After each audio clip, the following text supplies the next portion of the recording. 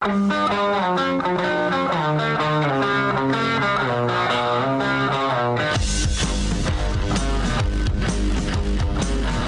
is The Big Show with Gordon Monson and Jake Scott, presented by Big O Tires. Stop by your locally owned Big O Tires for no credit needed financing and the best prices on winter tires. Big O Tires, the team you trust. This is 97.5, 1280 The Zone and the Zone Sports Network.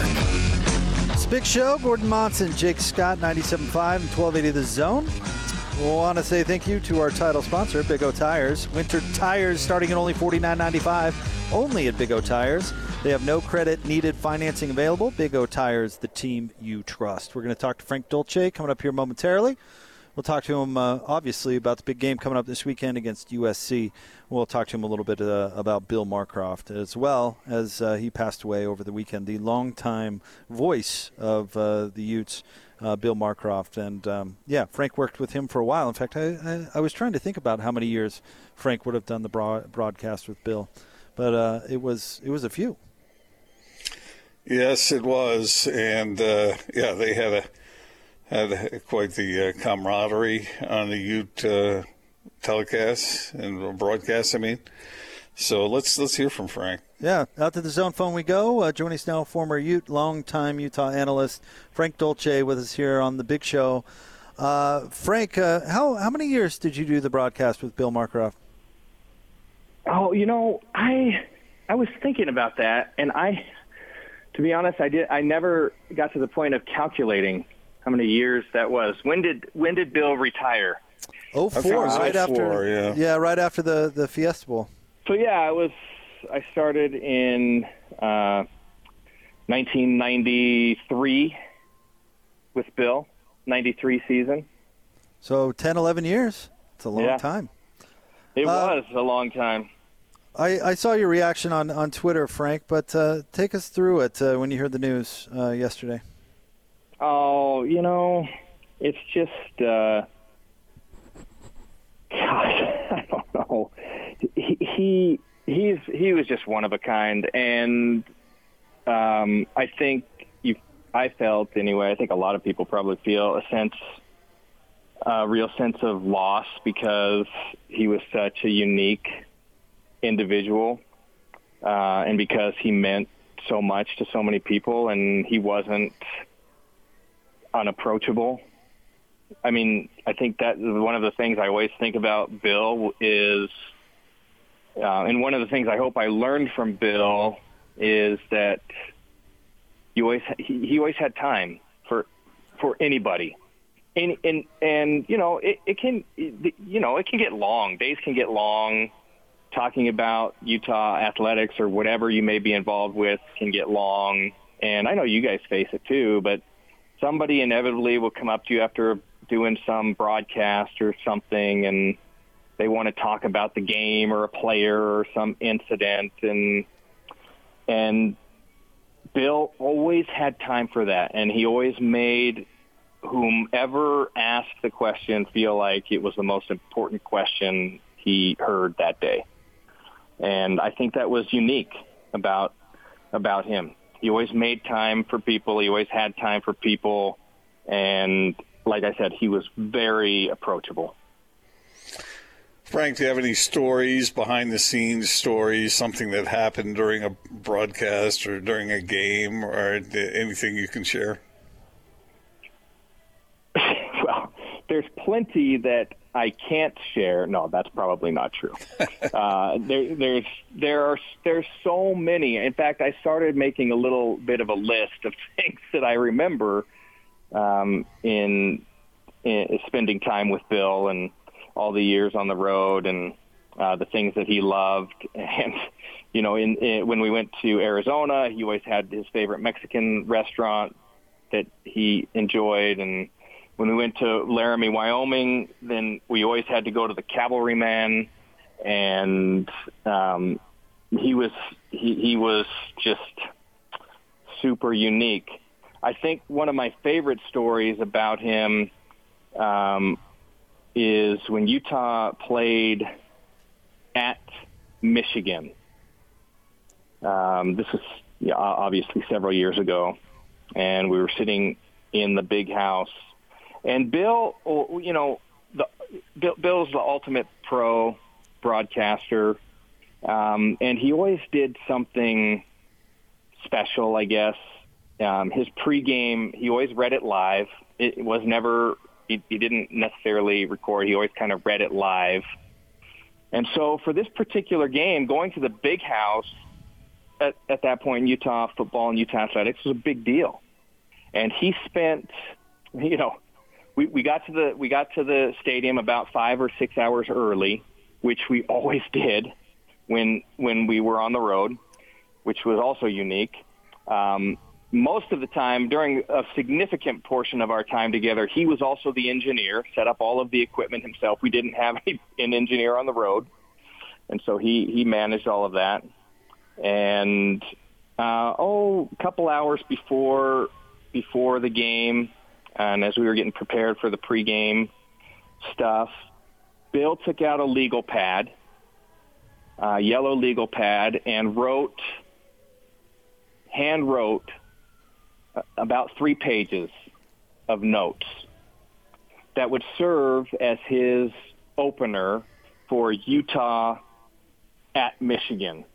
And I don't know if that recording still exists, but Sharif Shah and I stood in the press box and listened to Bill give that pregame monologue.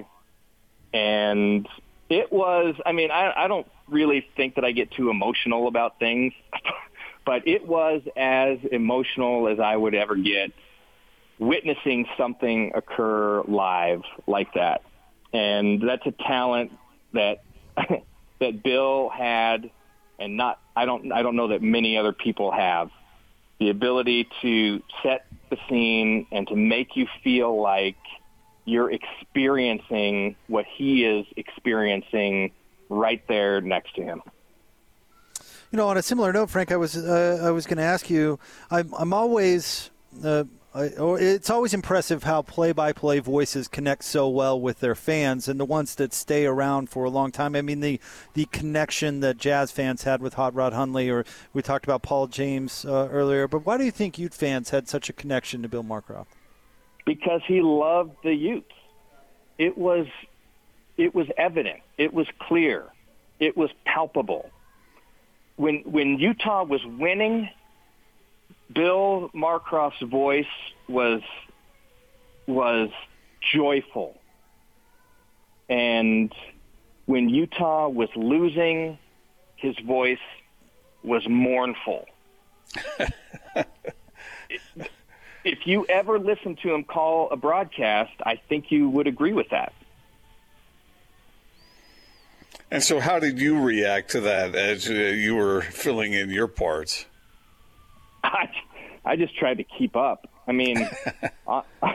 Honestly, it's like, I stepped in to the broadcast booth cold right after my senior year, and Bill was an experienced pro, and he just kind of held my hand and would very subtly just give me tips. He never, we did one kind of dry run. We watched some film once, and he talked, and then I did what I thought I should do, and he just kind of subtly pulled me along. And then the only thing that I did, and the best thing that I ever did, was just to observe how he prepared for a broadcast and the things that he did in a broadcast. And then I just tried to, as best I could, to just react and to keep up with him.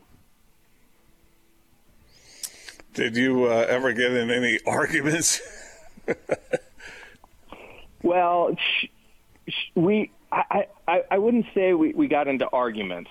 I would say that there were times when I was probably, and people might say this still today, there are times when I probably wasn't very respectful on air, and Bill would just note that. It wasn't like an argument. It was like my granddad saying, "Hey, hey, keep it classy.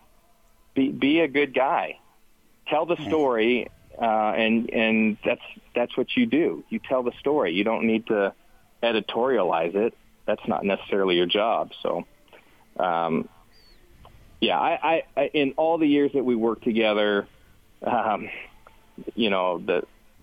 maybe the argument we got into was about where we were going to have the meal, the night before the game. But it's just, he was truly one of a kind. They broke the mold, and he's just he'll always be the voice of the Utes to me. Frank Dolce with us, 97.5 and 1280 The Zone. Frank, I do want to ask you about the big game we have coming up, hopefully, knock on wood, Utah and USC. And I am not going to disguise my opinion on this question very well, but USC this past week, they had two running backs who were averaging 6.8 and 6.7 yards per carry. Yet those two running backs only got 12 carries apiece. And Keaton Slovis, meanwhile, threw the ball 43 times. 43 times, Frank. What do you think about the air raid at USC? Is that offense a good fit there? When you're averaging, to me, there's still some foundational things about football, and especially college football. I still think that a sound basis in the run game is critical to success, especially in with well-matched teams. The ability to control the line of scrimmage on either side of the ball is you just can't get around it. We want to talk about the quarterbacks and the running backs and the receiver and everything, but if nothing's happening up front, then nothing's happening, and that's just how it goes. And so I feel like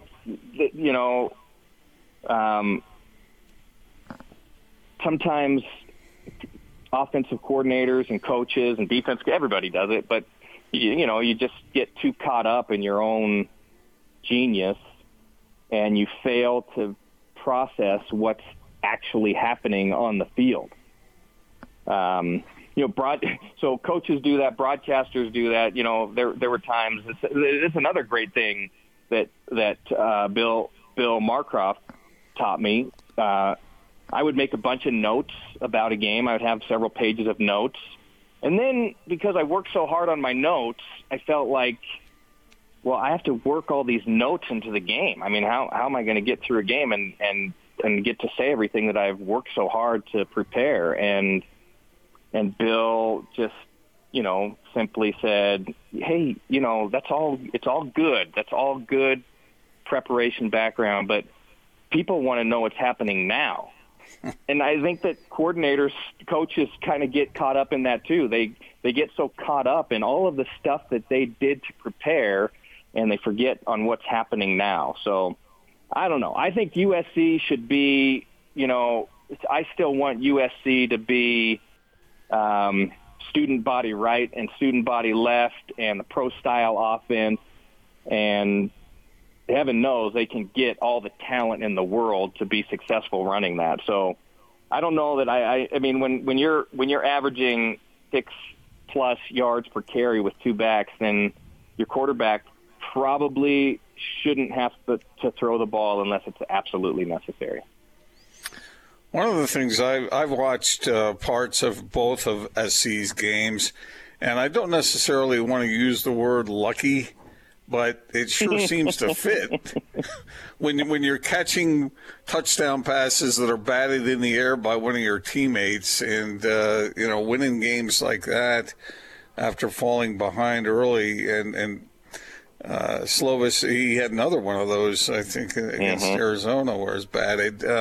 Is SC just not that good, or are these teams they're playing better than we thought they were? And I guess that's important to know, because how will that affect what happens on Saturday? Yeah, I think it's probably a combination. I think I would say that USC is talented, as talented as anyone you'd come across. Are they that good? Probably they're that good. Are they that well prepared? I don't know. I think that's where you have the question mark. And I've always felt that about Coach Helton. I really like him, by the way. I mean, I've said this 1,000 times. That's a guy that you would say, yeah, I want him to lead my son, but in getting the most out of the talent that he has available, I just don't know that he's done that. And maybe this is a team that, like all teams, struggling with trying to figure out what the right process is under all of these crazy circumstances and getting prepared to play games and everything else. Maybe that's affected them differently, but the talent that they have available on the field, you would think there would be a good game against Arizona State, but they would win. And I don't know if we could say that. I think I fall in line with what you said, Gordon. And I think that you would think they would just kind of at the very least control the game against Arizona. And I don't know if we could say that happened either. So based on the way that they've played, in a normal year, I would say Utah goes, USC comes to Utah wins that game because Utah is foundationally a better program. The problem is USC has 2 games under their belts and Utah has 0. And that, I don't think you can overlook that fact. Frank, thank you so much for jumping on as always, and thank you for sharing a couple of things about Bill Marcroft. We really appreciate it. Absolutely. It's my pleasure. That guy was the best, and we're all going to miss him. And, as much time as I got to spend with him, my big regret is I didn't take the time to spend more time with him. So he's one of the all-time greatest. Thanks, Frank. Appreciate you. All right, there you go. That's our friend Frank Dolce jumping on with us. Give Austin a few, and we'll get that up online in podcast form at 1280thezone.com. More next, 97.5 and 1280 The Zone.